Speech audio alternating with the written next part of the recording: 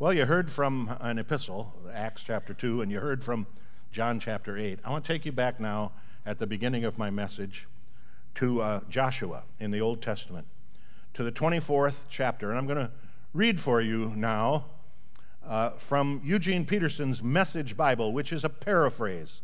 It's not an exact translation, but it's a paraphrase of what the meaning to this rather familiar chapter of Joshua, a passage of Joshua that you remember hearing, or maybe you've got a plaque on the wall even that says, "As for me and my house, we will serve the Lord."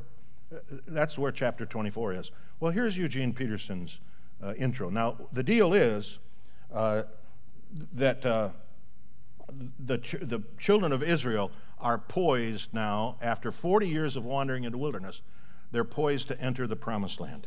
And Joshua wants to talk to them first. And so he says to them, "Fear God." Hit the next slide, please. Yeah, there we go. "Fear God. Worship him in total commitment. Get rid of the gods your ancestors worshipped on the far side of the river and in Egypt. You worship God," before we go into the promised land. "If you decide it's a bad thing to worship God, then choose a God you'd rather serve. But do it today before we go in. Choose one of the gods your ancestors worshipped from the country beyond the river, or one of the gods of the Amorites in whose land we are living now. But as for me and my family," here it is, "we'll worship God." Well, the people answered, "We'd never forsake God, never. We'd never leave God to worship other gods. God is our God. He brought up our ancestors from Egypt and from slave conditions. He did all those great signs while we were watching. He's kept his eye on us along all the roads we've traveled and among the nations we've passed through. Just for us, he drove out all the other nations, Amorites and all who lived in the land. Count us in, Joshua. We too are going to worship God." Then Joshua told the people, "You're not going to be able to do it. You're not going to be able to worship God. He's a holy God. He's a jealous God. He won't put up with your fooling around and your sinning. When you leave God and take up the worship of foreign gods, he'll turn around and come down on you hard. He'll put an end to you, even after all this good he's done for you." But the people said to Joshua, No, we'll worship God." And Joshua said, "Then get rid of all the foreign gods you have with you and say an unqualified yes to the God of Israel." And the people answered, "We'll do it. We'll worship God. Whatever he says, that's what we'll do." Well, sisters and brothers in Christ, as Pastor Greminger said, this is our Heritage Sunday. This is the day in which we celebrate our history. And don't forget that history is not only looking at where we have come from, but it is also understand where we are headed as God's people. We're headed to the promised land. A couple of weeks ago, Pastor Smith preached a sermon on the last chapter of the last book of the Bible. Those last words, "Come, Lord Jesus." What kind of prayer it was, huh? History is marching to the end of the parade, to the time when we will cross over into the promised land. But we are not there yet. Now, thousands of our members, the members of St. Paul Lutheran Church, thousands of our members over the last 164 years have moved from human history into eternal history. Some of them maybe are your own family members. And there's one day that when we too will join them and we'll cross over the Jordan into our promised land. And that's what Joshua and the people of Israel, after 40 years of wandering in the wilderness, were poised to do. But before they entered into the promised land, Joshua wanted to make three things very clear. First of all, he reminded them who their God was. From all the other gods on the face of the earth, he wanted them to know the one true God. Second of all, he gave them a lesson in the history of their ancestors. And third, he asked for a fresh, new commitment of obedience. Three things from our text, Joshua 24. That's what I want to talk to you about this morning. Same three steps.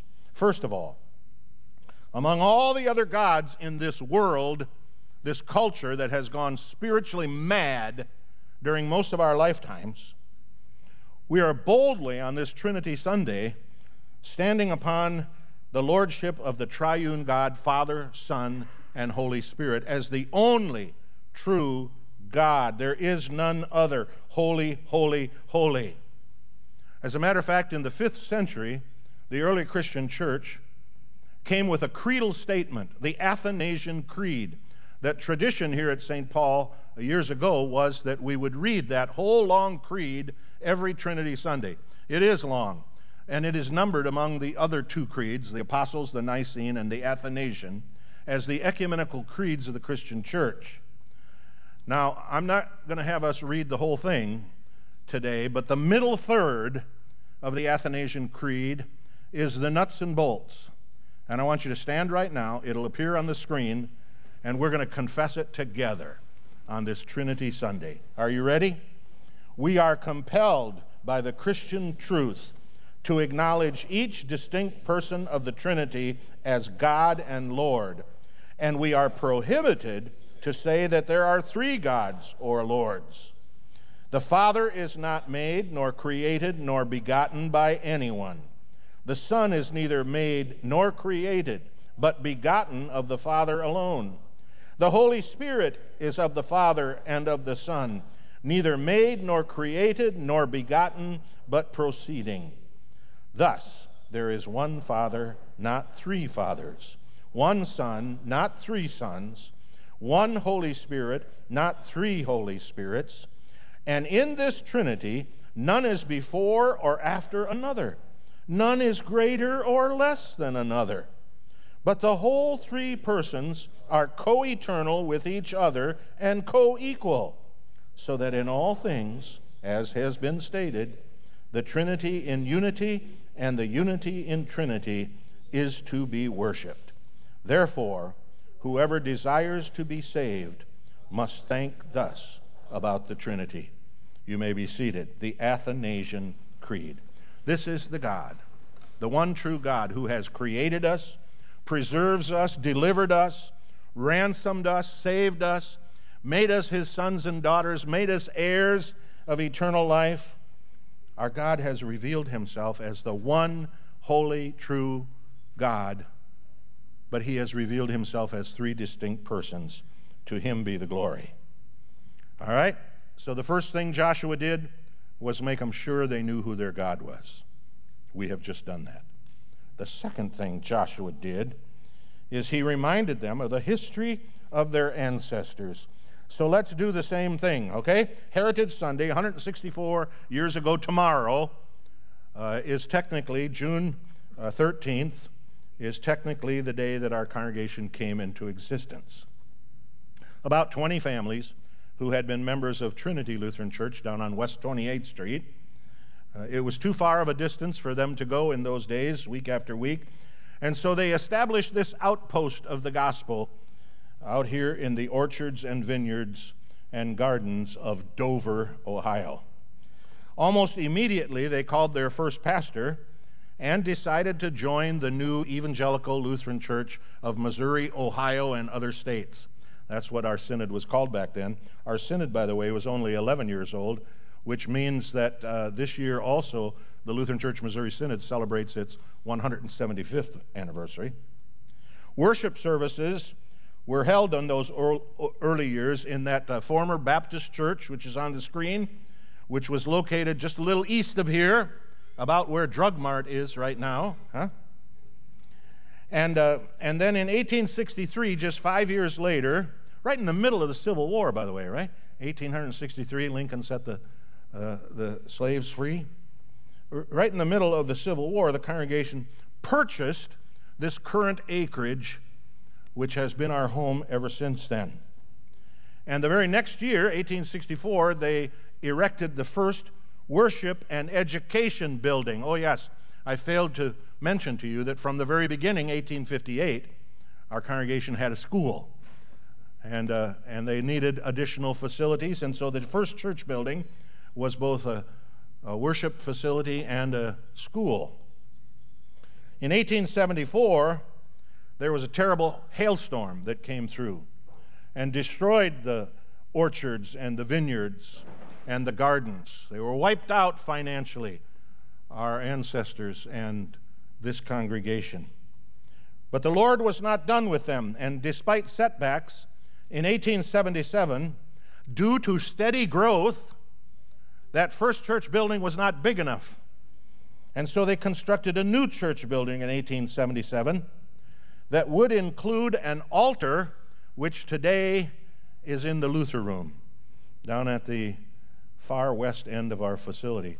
And when we have a baptism here in the contemporary service, that baptismal font sat in that 1877 church building. The congregation celebrated its 50th anniversary in 1908. Pastor Ruprecht, their founding pastor, our founding pastor, was still their pastor on the 50th anniversary, the only pastor that they had had. He would serve 3 more years before the Lord took him to his promised land. And when he died, there were 480 baptized members. And God wasn't done yet, because in 1911, they built a brand new, spectacular school building.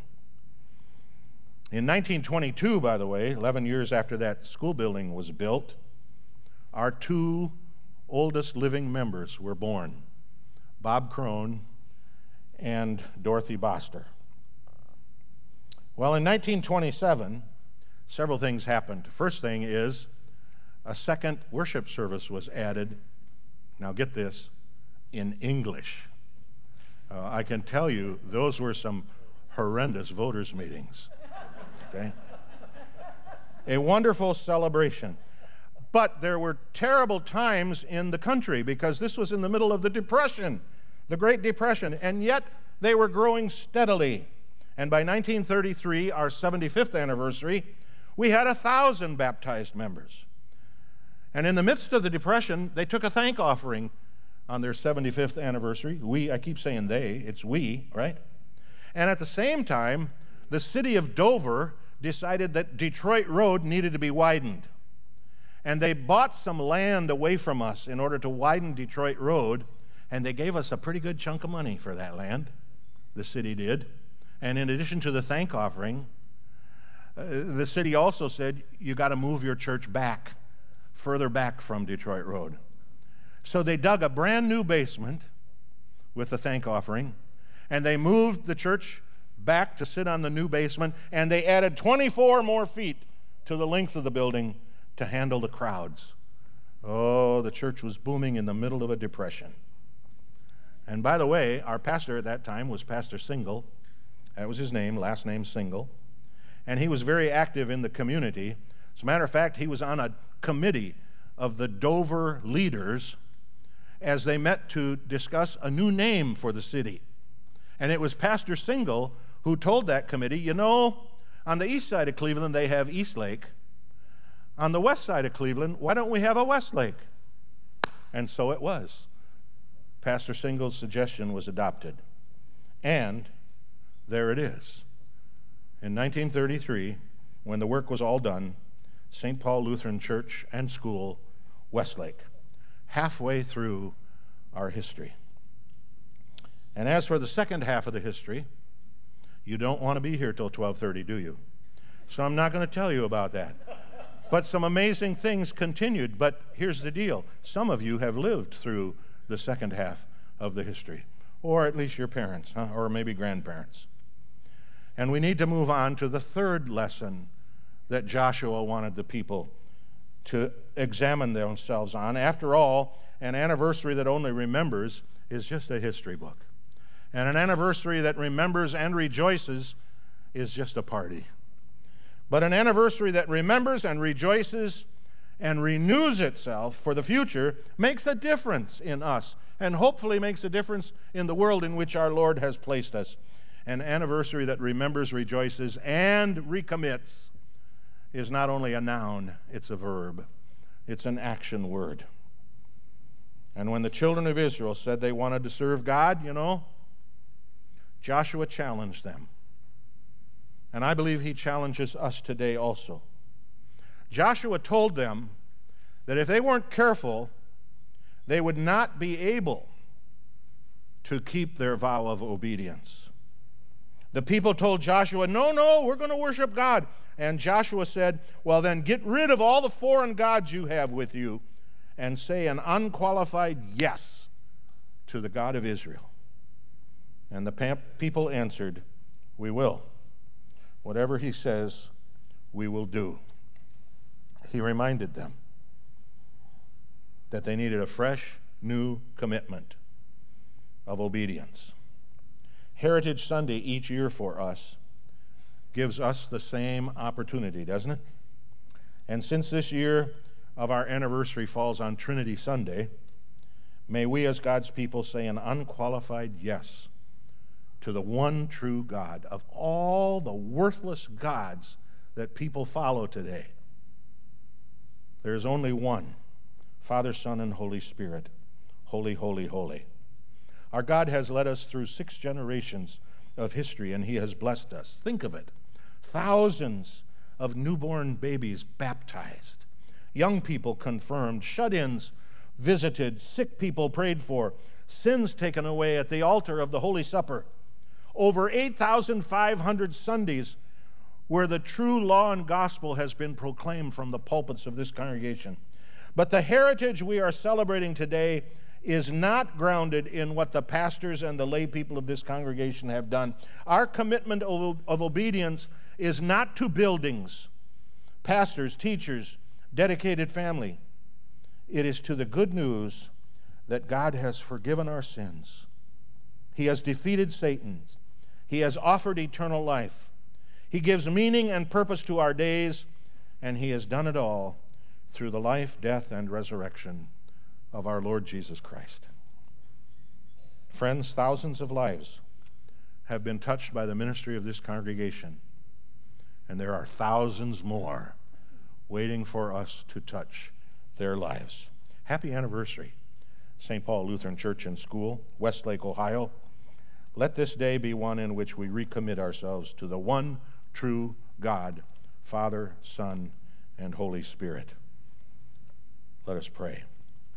Good and gracious God, Father, Son, and Holy Spirit, all praise be to you for our history, but all praise be to you also for the opportunity you have laid before us, the unbelievable resources you have given us, the opportunities galore that are right outside of our boundaries, and for the time in which we have before we cross over into the promised land. Make us be obedient. Make us be faithful. Hear our recommitment to Jesus Christ alone. In him alone our hope is found. He is our light, our strength, our song. This cornerstone, this solid ground. Please rise and let's sing together.